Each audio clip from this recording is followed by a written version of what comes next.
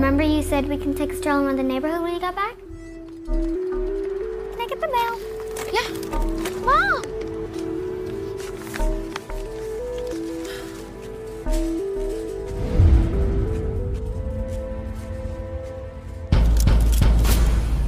An eye for an eye isn't just revenge. It helps prevent future crimes. What if there was a champion for the innocent? Someone to deliver the kiss of death to the scumbags out there. You're the man who's been sending me this money.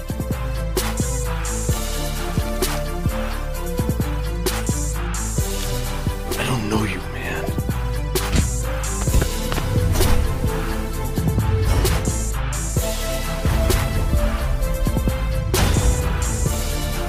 I still don't know your name.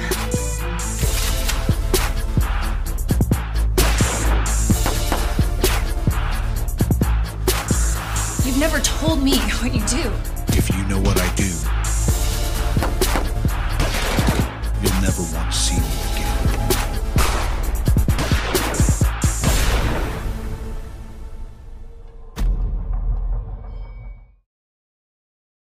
Hello, everyone. Welcome to the Burt Reynolds and Charles Bronson podcast. I am your host, Scott White, and I have a returning guest. Please introduce yourself, sir. I'm back again. I love my Charles Bronson, just like I like my coffee.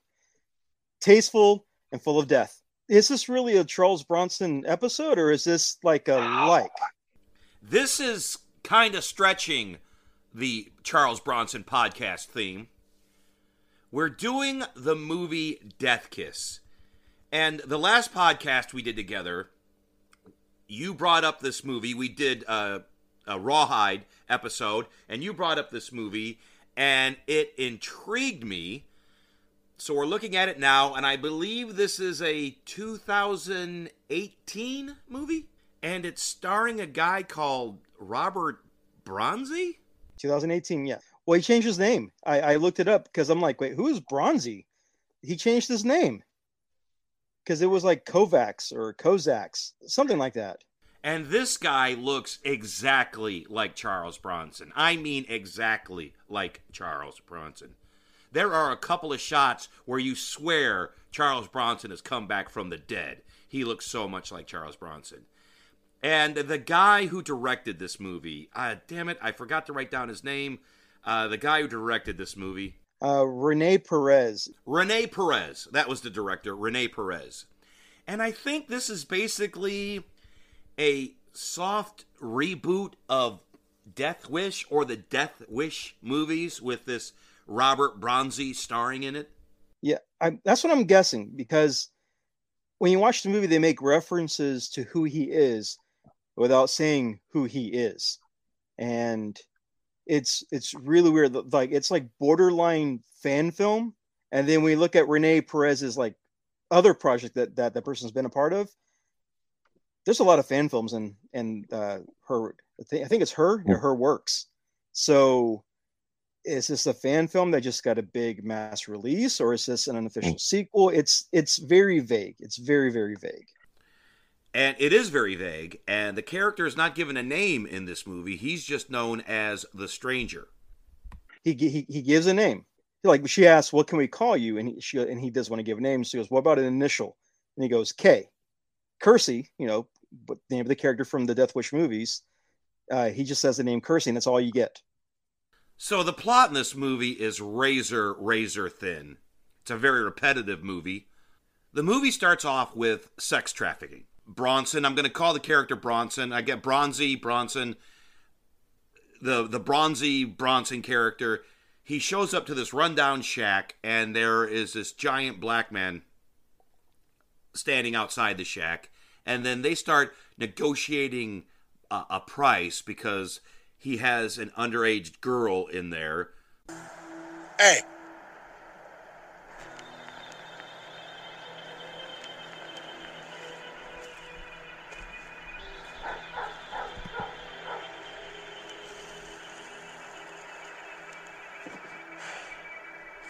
You here for cheese pizza? Yeah, Where you heard about this? the park. You patrolling the park at this hour? Ain't nothing but junkies and tweakers. You ain't finna find no pussy out there. Definitely not no specialty pussy. You should just come to me from now on. That is if you got the cash. Nah, man. I got something extra special in there. You're gonna need to double that at the very least. She's worth it, my guy. Matter of fact, you should just turn back the way you came. Because once you say something this pure, this young, you'll be ruined. How young? Too young. Too sweet. And worth way more than what I'm charging, so.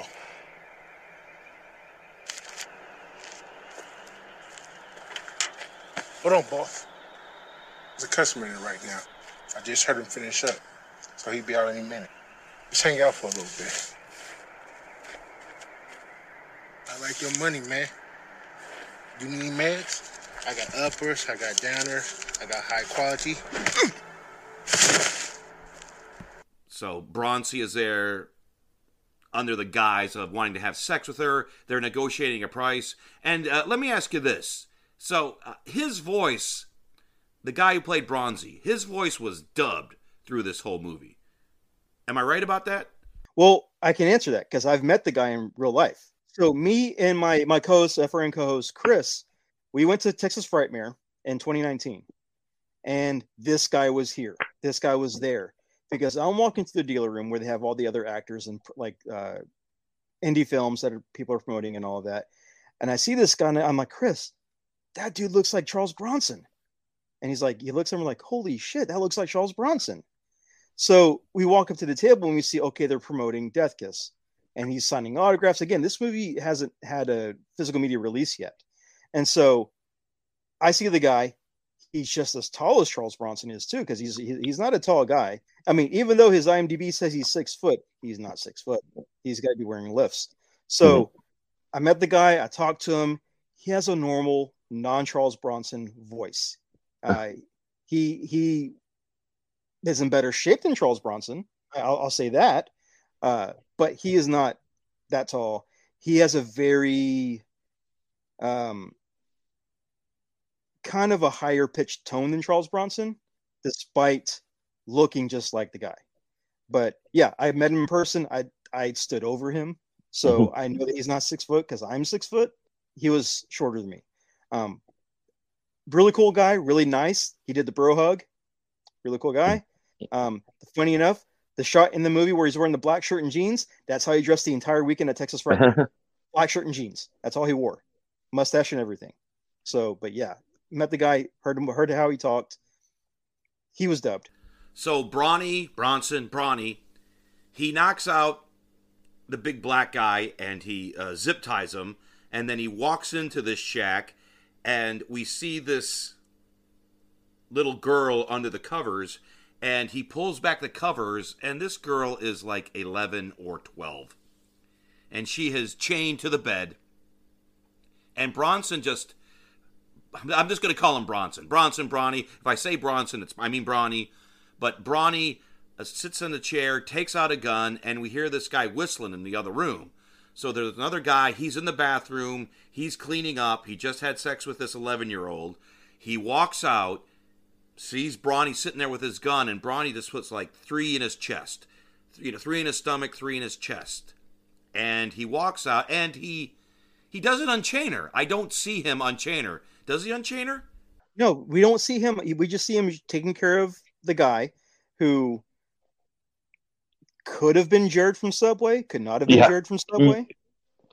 So Bronny leaves, and when he walks out, he puts a couple into the back of the black guy who's zip tied on the ground, and he just walks away. And I'm guessing maybe he thinks people hear the shots, they'll come running, they'll call the cops will release the 11-year-old sex slave that is chained to the bed, who he has left there. Yes. And then look, when I first saw this movie and I saw that when they opened it with the little girl in there, I'm like, okay, this is either going to be super ridiculous violent or this is going to be parody violent. And because it was a little girl, I was hoping that the guy coming out of the bathroom would have been whistling like "I Believe I Can Fly" or any one of the R. Kelly theme songs or tunes, just to kind of play into that moment at the time. Didn't happen. I was really disappointed, but still a violent opening. Yep. And then we get one of the non-famous Baldwins who does narration. Yeah, so we get Daniel Baldwin. He is a radio DJ. And so we get exposition from him throughout the entire movie while he is doing his radio DJ show. And there is actually a connection between Daniel Baldwin and the real Charles Bronson. So I just wanted to ask, have you ever seen the made-for-TV movies that are Family of Cops? I believe there are 3 of them. Very vaguely. I would have to rewatch them. So yeah, there were actually 3 Family of Cops TV movies, and actually the 3rd Family of Cop TV movie was the last thing Bronson did. That was his last project ever. But in the first one, I don't know if he's in 2 or 3, but I know Daniel Baldwin is actually in the first Family of Cops, and he plays Charles Bronson's son. So we get a connection between Daniel Baldwin and Charles Bronson. And Daniel Baldwin is this right-wing radio host. I mean, when he goes off, he makes, from what the kind of things he says, he makes Tucker Carlson sound like Bernie Sanders. He is just a giant caricature of a far right-wing radio television host. Yeah, and when they pan out and you see like the one little American flag on the microphone stand, I'm like, okay, where's the rest? Because you got to have the whole patriotic getup, the red, white, and blue LEDs. You have to have the whole Twitch stream set up for that. I mean, he has that one little flag. I'm like, oh man, this is really on a budget. They blew it on Daniel Baldwin. Yeah, they got Daniel Baldwin, and then the main bad guy, whose name, I forgot to write his name down, god damn it, but we'll talk about him when we get to him. But there are real actors in this movie. Real actors, real character actors. It's not like a Neil Breen movie where he just hires anybody who can't act. There are real actors and real character actors in this movie. It looks like a real movie. Well, when I saw the villain, I made a joke before I checked the cast. I'm like, oh yeah, that looks like a bootleg version of this guy from this movie. And then I looked up his credentials. I'm like, oh, that is that guy. Like, okay, that kills my joke. So then we cut to this house, this farmhouse, where it's out in the middle of nowhere, and we see that there is a young mother there, and she is with her daughter, who is in a wheelchair. Mother comes home with some groceries. The girl in the wheelchair opens the doors. They start talking.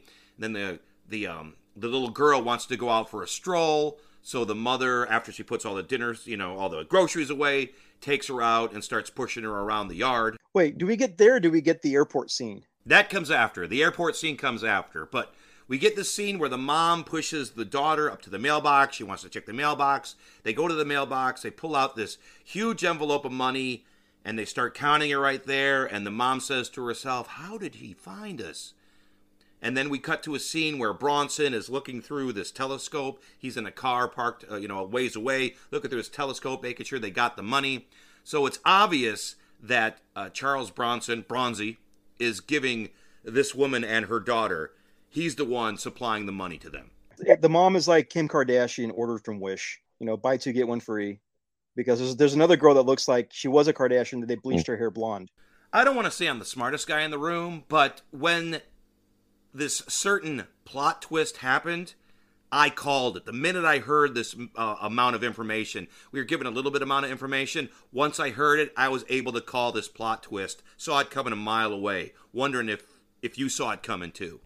I did. So now we get to the drug deal. And it's Charles Bronson, Bronzy. He's walking around in a nice 3-piece suit and a coat. We come upon these drug dealers, and one of them gets a phone call. It's like, we got to go pick up these drugs. And then the other drug dealer's counting money. It's like, we don't have enough money. How are we going to pay for these drugs? And then Bronson walks around the corner, and the drug dealers look at Bronson, and they're like, hey, man, you lost? So, yeah, I am. I'm lost. He does do a joke. He does kind of do a punchline, which, if you've seen Death Wish, I think 3, it's the one where he goes like, I'm making a ham sandwich. He does the joke here where he said he's looking to buy. He goes, well, how much you got? I got $6. $6? No, 6 bullets. And he does something which I thought was very very clever, is he robs the drug dealers. He takes the money, but he also takes their rings and their necklaces and their watches. He takes them all off their body to make it look like a robbery. Like it's not a vigilante. It's like maybe a drug dealer killed another drug dealer. I thought that was a clever move. And then we see him. He walks towards this homeless guy who's warming himself on one of those barrels that have a fire in it. And this is a movie cliche because I have never seen one of those barrels with a fire brewing in them. Now, granted, lucky enough, knock on wood, I haven't had to warm myself with a fire outside. But I believe this is just a true movie cliche where homeless people are gathered around a barrel and warming themselves. Well, he puts the money in his pocket, and then he starts throwing the chains and the watches into the fire so it can't be traced back to him. And he's about to get rid of the phone when a text comes through, and he reads the text, and he says, "Hey, guys, I'm at the airport. I really got to shit this stuff out. Where are you?" Yeah, his stomach's hurting. His stomach hurts. He's got to get it out of the system. And this is probably... This is where I don't know what time period this takes place in, because that's obviously a smartphone that he checks the phone on. But the airport is one of the most relaxed 1970s airports around, because there's no metal detectors. There's no locking doors, nothing. And he just walks in. He just walks right in. We know he's packing. Because I actually thought Bronny, whatever, was going to pull a gun out and shoot the guy in the airport because the security was so lax. Yeah, but he walks in, he sees this guy, he walks over to him. This guy, he's sick, he's sweating, you can tell that he's having stomach problems, and Bronson walks over to him and flashes him a wad of cash, and this guy staggers up, and he staggers over to Bronny, and he's like, "I don't know you." And then Bronny just punches him in the stomach, which ruptures the bags of drugs which he has in his stomach or in his in his coat, wherever it is. And the guy just starts foaming at the mouth. He falls over, and then Bronny just walks away and leaves him there. It was like this guy looked like he runs probably like a bowling alley, like on the side when he's not dealing drugs. This is like your greasy Simpsons-esque looking drug dealer guy, like works for Fat Tony, and yeah, takes one punch to the gut and just keels over and starts foaming at the mouth. It was a good effect, but at the same time, this is the most relaxed, unpopulated airport I've ever seen, and that's what that kind of kept getting in my mind. Like, where's everybody at? This is like 7 p.m. on a weekday night, and this place isn't busy. No security, no metal detectors, no cameras, nothing, no front desk stewardess. Come on now.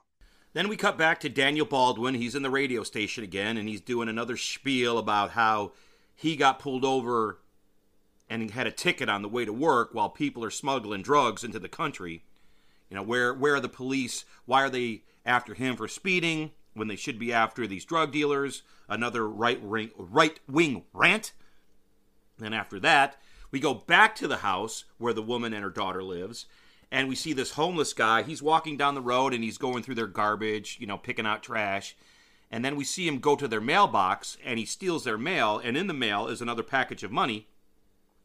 And then we cut to Bronny, who's in a car, sees the guy do it, gets out of the car, walks up to him, and just lays out this homeless guy, punches him out. He gave him a 3-piece meal. He gave him like 2 punches to the face and 1 in the stomach, and this hobo went down.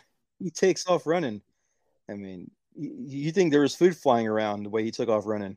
It was, he's got to protect his money, or his stolen money, or I don't know how he didn't make that much money the night before. That was a stack. I think that's just an accumulation of money that he has stolen from all these punks and drug dealers or whoever that he's killed. And now he waits till there's enough, and then he gives it to her. He's sort of Robin Hooding it, if you will. True, but we saw him rob, 2 people the night before? They didn't have that much on him. So it's weird. It's really weird. So Bronson, He picks up the money, he takes it back, he puts it back in the mailbox, and while he's doing this, the woman who lives in the house sees him, runs up to the mailbox, and confronts him. She's like, "You're the one who's been giving me the money." And he's like, "No, it's not me. I'm just a delivery man." And she doesn't believe him, and they go back and forth for a little bit. And then she does eventually invites him in for a cup of tea. Yeah. Yeah, she brings him in for a cup of tea. I guess she's trying to probe who he is or works for or whatever. He's not giving anything away. And he's literally giving like 1 or 2 word answers. "No. I need to leave. It's time. This was good." That's it. Straight to the point. And she's carrying the conversation. And honestly, if I were talking to her, if I were her husband and I was talking to her too, I'd probably run away as well, like her husband did as well. I'd probably book out of there too. So, yeah, she total California girl talking. Very annoying. Yeah, and then he leaves without really saying anything. And the mom is like, "My daughter calls you her fairy godmother." That's dumb. So we cut to a barn, and this is a barn full of scumbags. And there's 3 villains in here, and they actually there's 4 villains, and 3 of the villains are holding this other villain, and the head bad guy, and I forgot to write his name down. I don't know the name of the head bad guy. His name is, because I don't remember what his exact name is. Oh, Richard Tyson. I'm like, oh, that guy looks like a bootleg version of the villain from Kindergarten Cop. I'm like, okay. I'll look up the credits. I'm like, oh crap, that is the guy from Kindergarten Cop. That is him.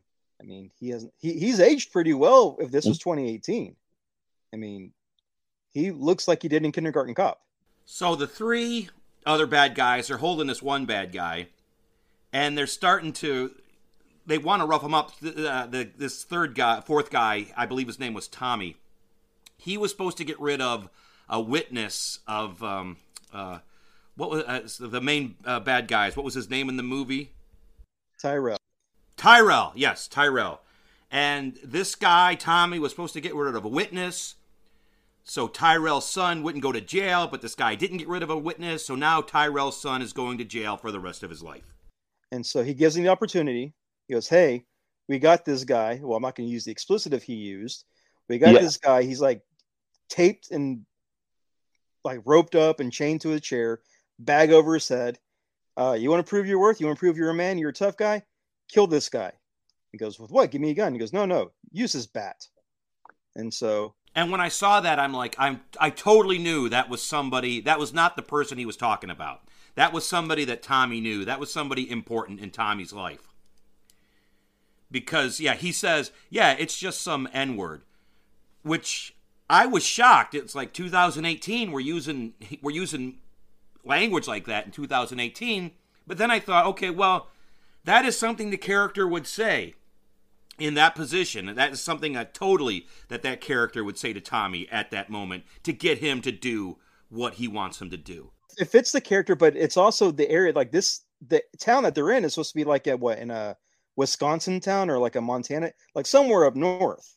And so I'm like, okay, this is really kind of going backwards with that word, but okay, sure. They have to make this a bad guy. He's got to be a bad guy, and bad guys do, I guess, bad things. Let's go with it. Because at first he goes, Tyrell threatens his wife. He's like, well, there's something happened to that pretty little wife of yours. And then at first I thought it might be her, but the person under there was too big and too bulky to be his wife. But so then I knew it would be somebody else in his life. So Tommy just takes the bat, just goes to town on this guy. And when he gets done, Tyrell pulls the hood back, and it's his dad. Tommy's dad. Yep. Shocker, it's his dad. But that's not all. That's not all. Just to show how bad Tyrell really is, henchman number 1, who I'll just call trash, because he didn't really do anything, goes behind, I think his name is Billy, and basically puts like his arm around him to kind of chokehold him into place while his other henchman, let's call Bootleg Blade, with all the piercings and tattoos and everything. Yeah, White Blade. Yeah. Oh, geez, that guy looked terrible. Brings out his wife. Not just his wife, but it's like they had to countrify her up. Daisy Duke shorts, the jean, the button-down shirt that's like half ripped open already. And he's like, I'm going to rape her in front of you. And then when I'm done, they're going to enjoy her too. Because we're bad. We're the bad guys. Yeah, so we get rape boobs. Yes. Which, they were nice. I'm not going to lie. They were nice. So Tyrell, he's going to town on his wife. And then all of a sudden, Bronzy comes in and starts shooting up the place. And one of the henchmen are holding up Billy. And he's like, hey, if you shoot me, if you shoot Billy, or, if you shoot me, you'll shoot this guy. And Bronzy's like, I don't know him. And he shoots him. He shoots Billy. And then he shoots the guy, and he goes down. And then there's a gunfight, and Tyrell gets hit in the arm. Yeah, he gets hit in the arm, I believe. And he goes down. And then White Blade. So they're in this junkyard somewhere, and White Blade gets outside. So there's this very long chase scene between Brawny and White Blade as they're running through this junkyard through these cars. And you really don't want two middle-aged men running in an action movie. And they actually slow it down. It's in slow motion. So I don't know. Maybe it makes it better. I don't know. Maybe it makes it worse. Maybe it makes it more comical. But you really shouldn't have two middle-aged men, especially in slow motion, running in an action movie. But it's like this scene, I think, was way too long. This was like a good 15, 20-minute scene. It was way too long. And it was in like a junkyard farm field, like out in the north somewhere. And if you've ever watched a Charles Bronson movie, he knows how to shoot. He could hit. He's supposed to be like a former marksman, so he's supposed to be able to shoot. These are like kids playing Call of Duty. They couldn't hit anything. Yeah, they were like stormtroopers. They're winging it. They're like missing everywhere. They keep getting to jump on each other from opposite ends. It was just terrible. But I think the funniest part is that this is supposed to be up north. This is supposed to be like in Minnesota or Michigan or whatever. All the car plates had California plates because they zoom in on one of the plates. I'm like, wait, that's not supposed to be in California because of the airport. I mean, lax rules and stuff. But oh man, this gunfight chase scene, it was bad. So Brawny finally hits White Blade. And White Blade goes down, and he's just on the ground writhing and playing. He's like, just finish me off. Oh, no, you're leaving out a part where Bronson, with the miracle of Detroit Steel Automotive, picks up a door, uses it as a shield to prevent machine gun fire, to hit the guy in both the leg and in the stomach. Yeah, he Captain America's that shit. He does. Because, Detroit Steel that's also bulletproof is not heavy at all. So he gets him on the ground. He points his gun at him. He doesn't finish him off. And then he goes back and then he gets the rape victim. He gets Billy's wife and brings her back. And I'm like, why is she still there? Why would you not run away? I guess the power of Bronzy compels her. Because here's the thing. Your husband's been shot. Your father-in-law's been beaten to death. You've just been raped. And you have a chance to get out of there. And you stuck around for like a half hour. Yeah, she stays there. For however long that lame-ass gunfight was, she stood around. She stayed there. Doesn't make any sense. So Bronson drags her out and gives her a gun. He's like, shoot her. And she's like, I can't shoot him. And then White Blade from the ground's like, come on, shoot me, bitch, shoot me. Oh yeah. So yeah, I wrote in my notes this scene too, because again, I was like, why? So basically I put what was that? Tattooed henchman. Oh yeah, okay. So leading up to Bronzy with the car, I put tattooed henchman with shades, tosses shades to walk in mud to shoot gun. Because you have to have that slow motion scene. Tattooed henchman is on audio replay for 10 minutes, shoot me, you whore, before she finally shoots him. So now Bronzy takes the gun, and he says, like, now I believe you. that you won't say anything, because now he has the murder weapon with her fingerprints on it. Yeah, the murder weapon. Even though the other 2 bullets in that guy's body belong to a different gun. So, medical experts in that area run like they're airports. Not well. Yeah, because she's going to get questioned. Her father-in-law is dead. Her husband is dead. The police are going to come to her. The police are going to question her. She's going to have to say something. She's going to have to come up with something. So this is just all kind of stupid. And then, so now we cut to the scene where Tyrone is now back at his ex-wife's house. He goes over there just to get, he doesn't have anywhere to go, so that's where he goes. And he wants her to help him lay low for a while. Well, I do like this the little detail on this, because Tyrell, I guess because he can't go to a hospital, his arm is wrapped in duct tape. I thought, okay, that makes sense. If you're on the run, don't want to draw suspicion to yourself, but you need to plug a hole or plug a wound, duct tape it. That makes sense. So you got to do what makes it work. But I did laugh at the drugs that he pulled out to give to his ex-wife. They look like gumballs. He gives her the one line which really popped me and which really got me laughing was when she goes, "I've been clean for so long, it took me a long time to get clean." And he's like, "Bitch, you couldn't even be clean with a power washer." Like, oh, okay. That was good. That was pretty good. I mean, kindergarten cop got you. So now we cut back to the woman's house, and he's there, and he gives her more money. And she invites him to lunch, and he agrees.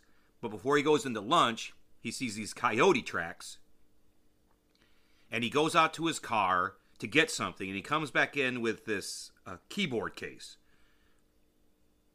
And then he sits down, and then he starts eating lunch, and then the woman starts to tell him on how they got in this situation and why her daughter is crippled. I used to make bad life choices, as they say. I was a party girl. I liked drinking and getting high. And I guess now that you're finally here in person, you should know the truth. It might make you want to stop sending us money.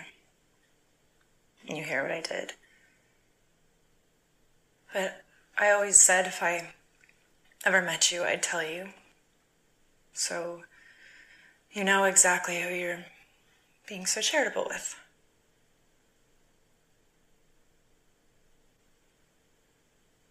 You send us this money because you think we're victims of circumstance. My daughter being paralyzed by a random bullet. But, well, the truth is, I was on my way to my dealer's house. And I had Isabel with me because I was an irresponsible mother. And before we could knock on the door, we heard gunshots from inside. My dealer was involved in a shootout with some people inside. We turned to run away, but a bullet went through the door and hit my little girl in the spine.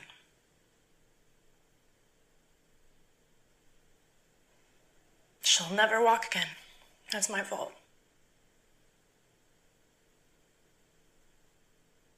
An accident. I wish I could believe that. Yes. So she went to buy drugs. She had her daughter with her. She gets to the house. There's a gunfight. A bullet comes through the front door, hits her daughter in the spine. Now she is paralyzed for life. And once I heard that, it all clicked. I figured it out. I figured out what the big twist was going to be at the end of the movie. And, spoiler alert, I'll tell you here right now. So it was Bronzy who was in the drug house shooting out with her drug dealer. And so a bullet came through. So the reason the girl is crippled is because Bronzy was there doing, trying to bust up this drug house. I know we sort of maybe spoiled it, but if you were watching this movie and you saw that scene, you would know exactly where that scene was heading to. And it headed exactly where it was supposed to. It's just they just really spell it out for you once you see that scene. And he's been hunting for Tyrell for years, apparently for years. Yeah, so he's been hunting Tyrell ever since because Tyrell was her drug dealer. He's hunting other punks, but Tyrell is at the top of his list. He's been after Tyrell for years. And it was, so that was like triggered something to me. It's like back at the scene where he interrupts the rape and Bronzy shows up. I'm like, how the hell did he know? How the hell did he know where to go? Well, we're going to find out that later in the movie. That was maybe kind of a twist that you didn't see coming, but we're going to find out how he knows where Tyrell is all the time. Well, he finishes his lunch, and then we get a slow motion scene, because in the keyboard case, which he brought in, there was a shotgun. And he's going to teach her how to shoot the shotgun, because now she can shoot the coyotes on her property. And once again, we have this long, drawn-out, slow-motion scene where he's showing her how to use the shotgun. And they must hate bottles of soda because he's using bottles of soda to teach her how to shoot this shotgun. Well, is it called pop up there? Isn't it called pop? Yeah, so they're blowing up 2 liters of pop. After this, isn't this where like we get to the restaurant robbery? Almost. Right before that scene, we see there is a short dream sequence where the mother is dreaming that her daughter can walk.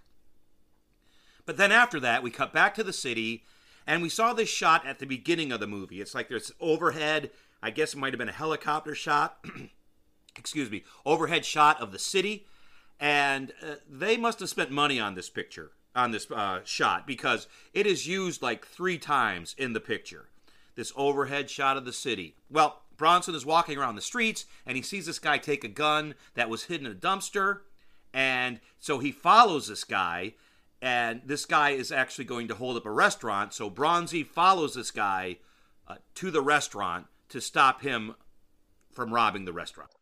And I'll just say this scene is what kind of gets me, just because of how inaccurate this movie has been so far. So this restaurant's getting robbed. This guy walks in. This guy looks like he's got the hairline from MC Hammer back in the 90s. Sides all cut. Got the Balrog from Street Fighter haircut going down. Tries to rob a place. Bronzy shows up. Guy takes off running. Bronzy walks after him. This guy runs in the middle of a giant football field. Bronzy just stands there, and from about 20 miles away, pulls out his pistol, shoots the guy down. Have you ever seen Dirty Harry? Yes, I have. Okay, that scene is lifted directly from Dirty Harry.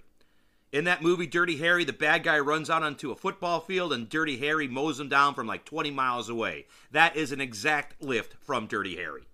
But we just saw a scene where he couldn't even hit somebody from 7 feet away with the multiple shots. And they were both running. And the other guy was running too. It's like, either he's a great aim or he's a terrible aim. Which one is it? Which one is it? What we forgot to say is there was a scene at the mother's house where the daughter is there, and the mother tells the daughter that her fairy godmother had been there, and the daughter says he's probably doing this because he loves you.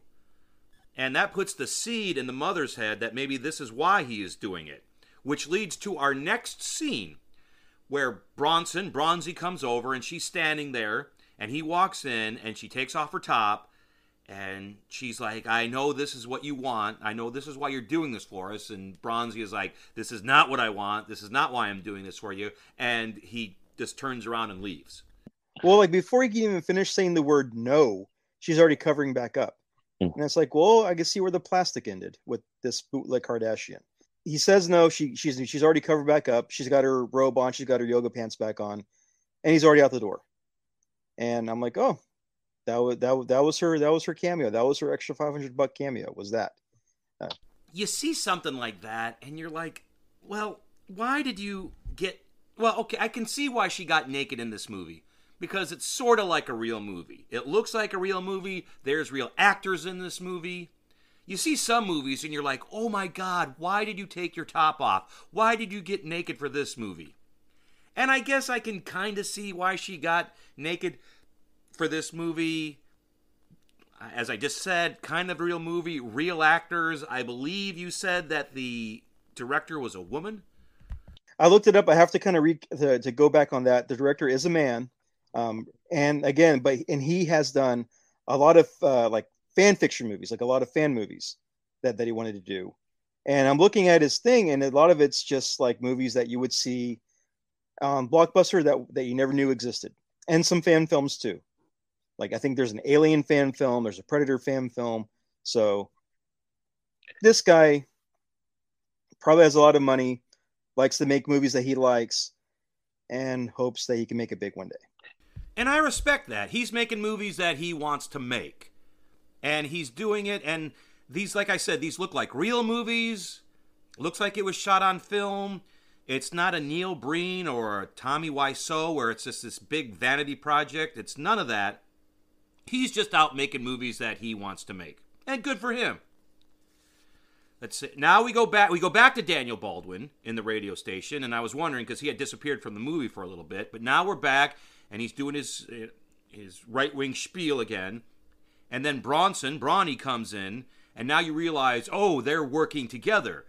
Daniel Baldwin, so how Bronzy knows where everybody is at, he's getting that information from Daniel Baldwin. How Daniel Baldwin gets that information, we don't know. But it turns out, and maybe he's getting this for all, the bad guys we've seen him take down in this movie, he's getting that information from Daniel Baldwin. Yeah. Well, I mean, leading up to that moment, like when Daniel Baldwin has his, I guess, rants, we'll see somebody behind the scenes, like pushing buttons, pulling levers up, like a, what do you call it? A producer, someone doing producer work. But we never see who it is because it's not Daniel Baldwin doing it because he's on his rant. But we see somebody else doing producer type actions behind the camera. And we don't know who it is. And then we finally see who it is when they walk out, and he's like, "Oh, I hope you finally get him." And we see the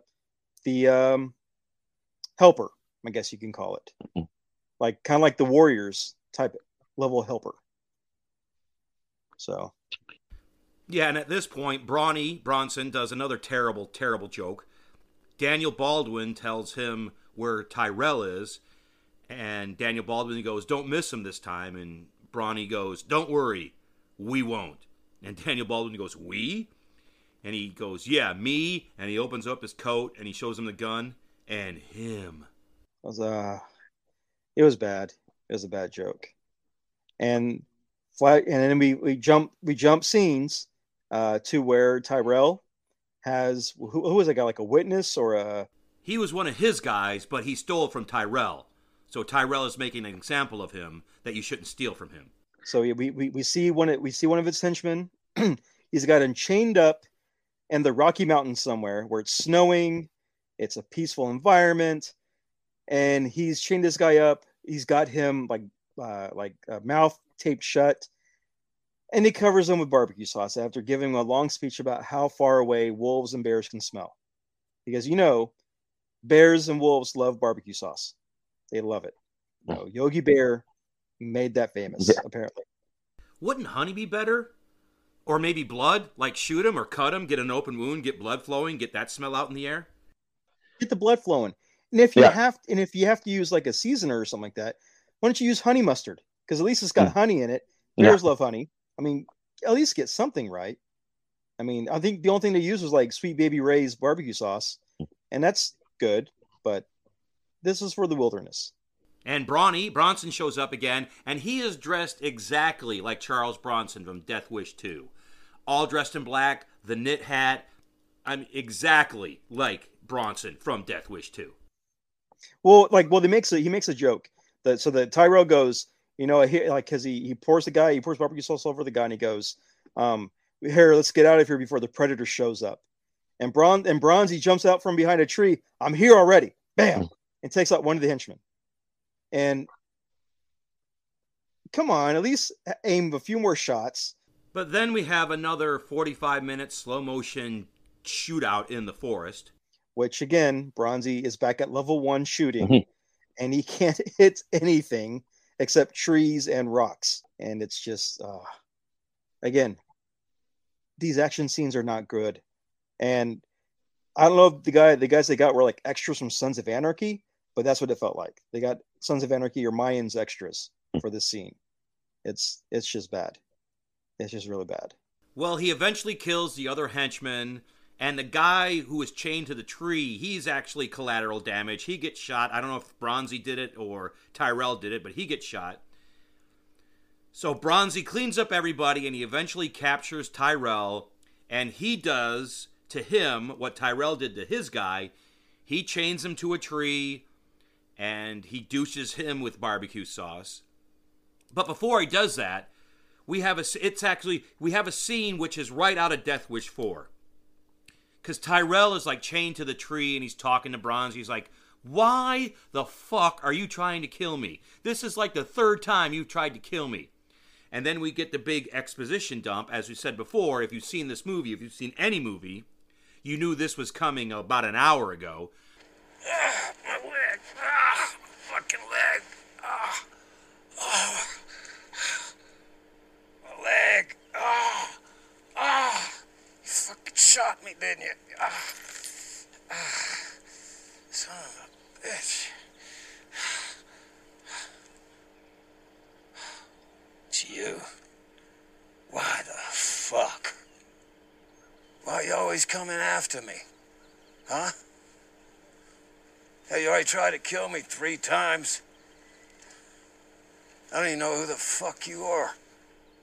Remember the first time? The first time what? First time you tried to kill me? Yeah. You shot up my house, killed 2 of my friends. I barely escaped it. You were selling drugs out of that house. I'm not Jesus. Maybe I was. That's my job, asshole.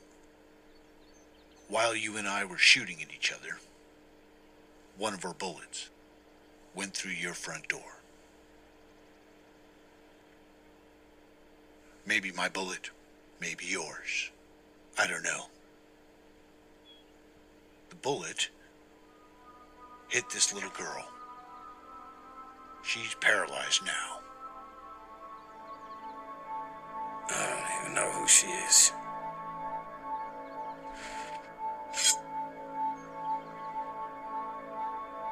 We both deserve to die. My day will come soon. It's only a matter of time. Bronzy is like, we were in a shootout at your drug house, and one of the bullets went through the door and hit this little girl, and he holds out the picture of the little girl.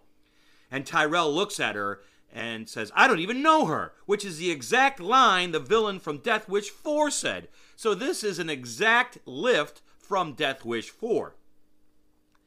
But one of the things I did like about this scene is, as Bronson's sort of dousing him with barbecue sauce, he's not begging.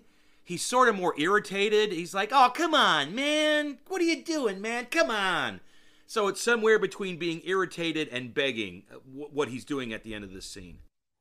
But then we get some National Geographic stock footage. Like, it's okay, so we get stock footage of a wolf growling, but the wolf is already bloodied.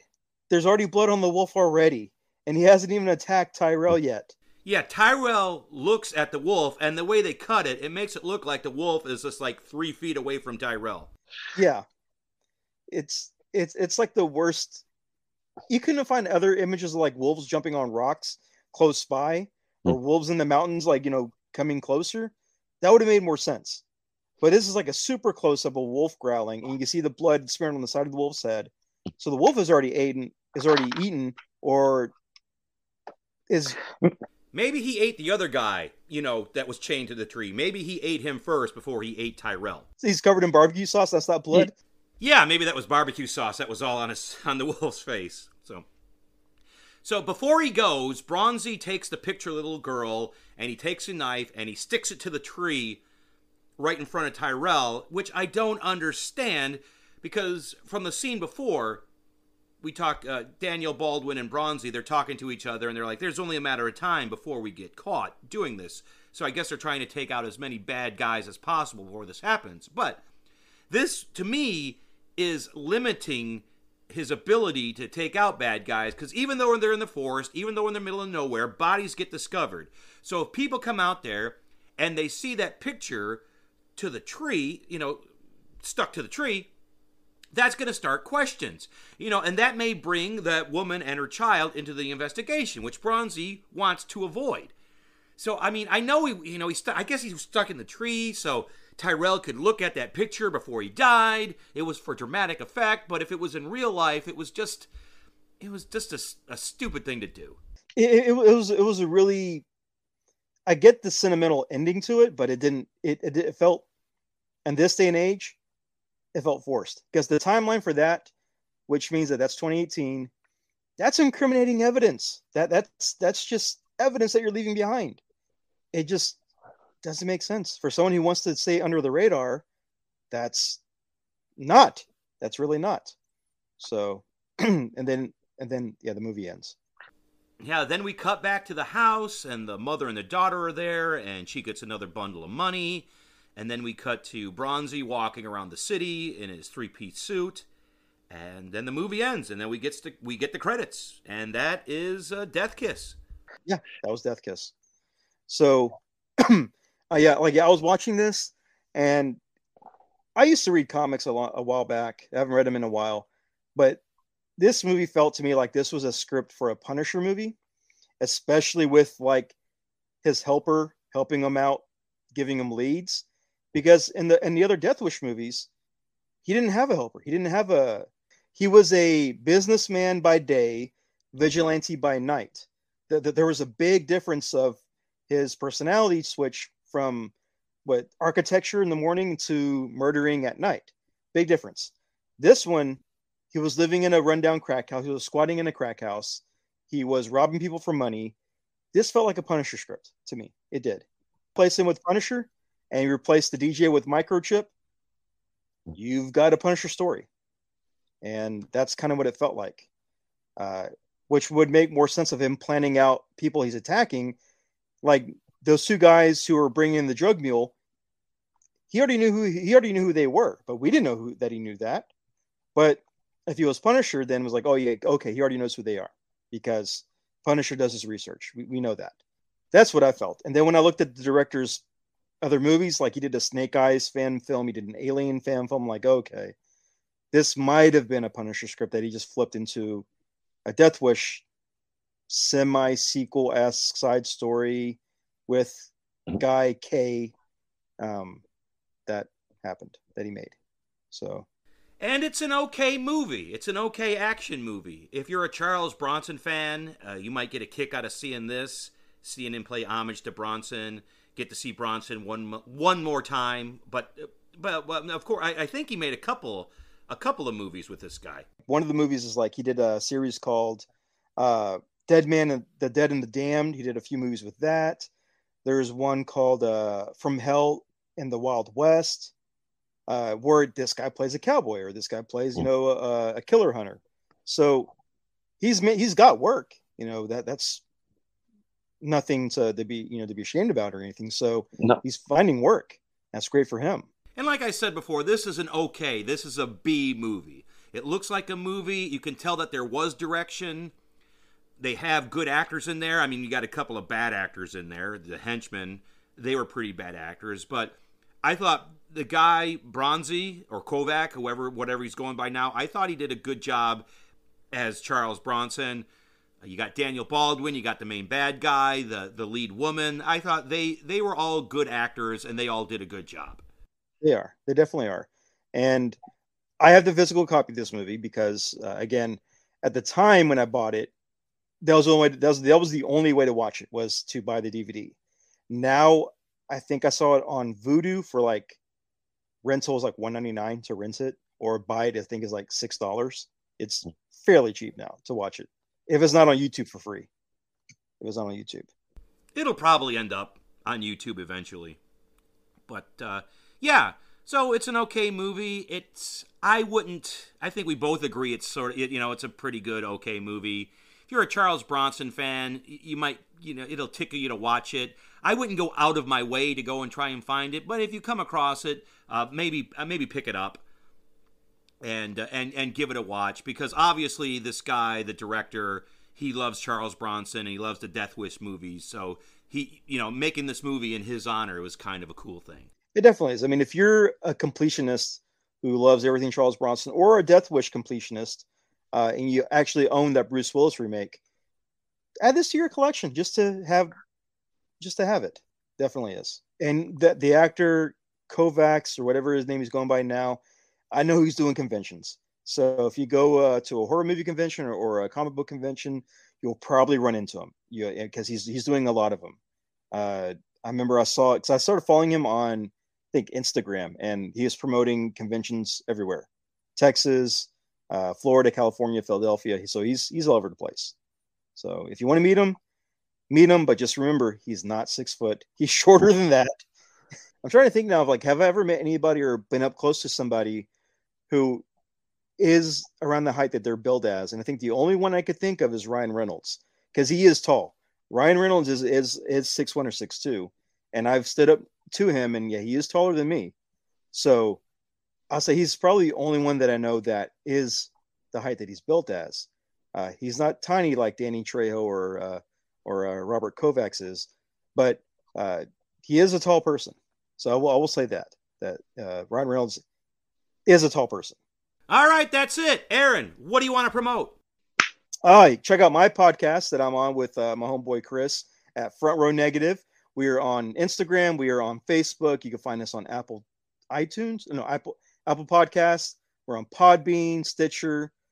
If it's connected to Podbean, then I link our site or link our episodes to that. We're on YouTube as well. We do unboxing videos or figure review videos. I know I just put one up the other day with Chris reviewing a Funko Mankind Mystery Lunchbox that he picked up. And so we try to be pretty active. I know he's doing a hiatus because he just had a kid recently. He's a brand new father, so he's taking care of that. So I'm handling everything down with FRN. So that's where you can find all of us at.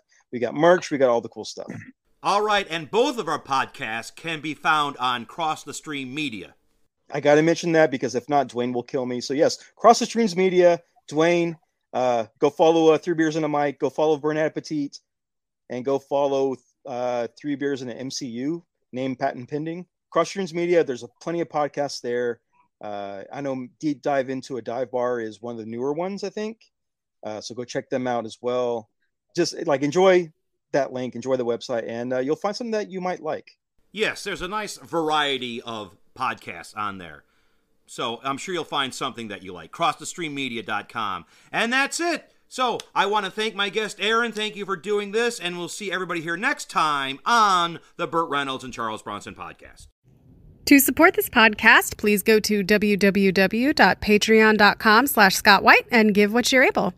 If you're listening on iTunes, please give a review. This should help people find the podcast when they're searching. No matter what services you use to listen, please leave feedback. We always want to improve. Thank you for listening to the Burt Reynolds and Charles Bronson podcast. My only question is, how we gonna pay? We need like 500 more. What we need to do is hit something.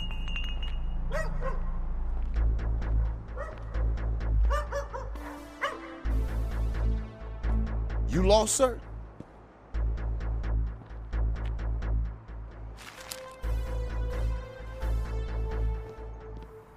Yeah. We can help you out.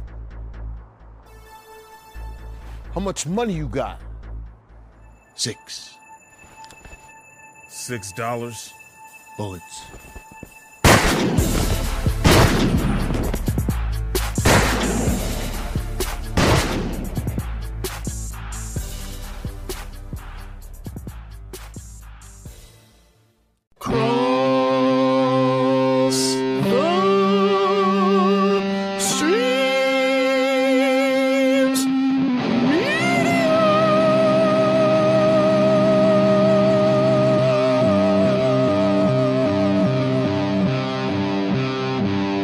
This has been a Cross the Streams Media Podcast.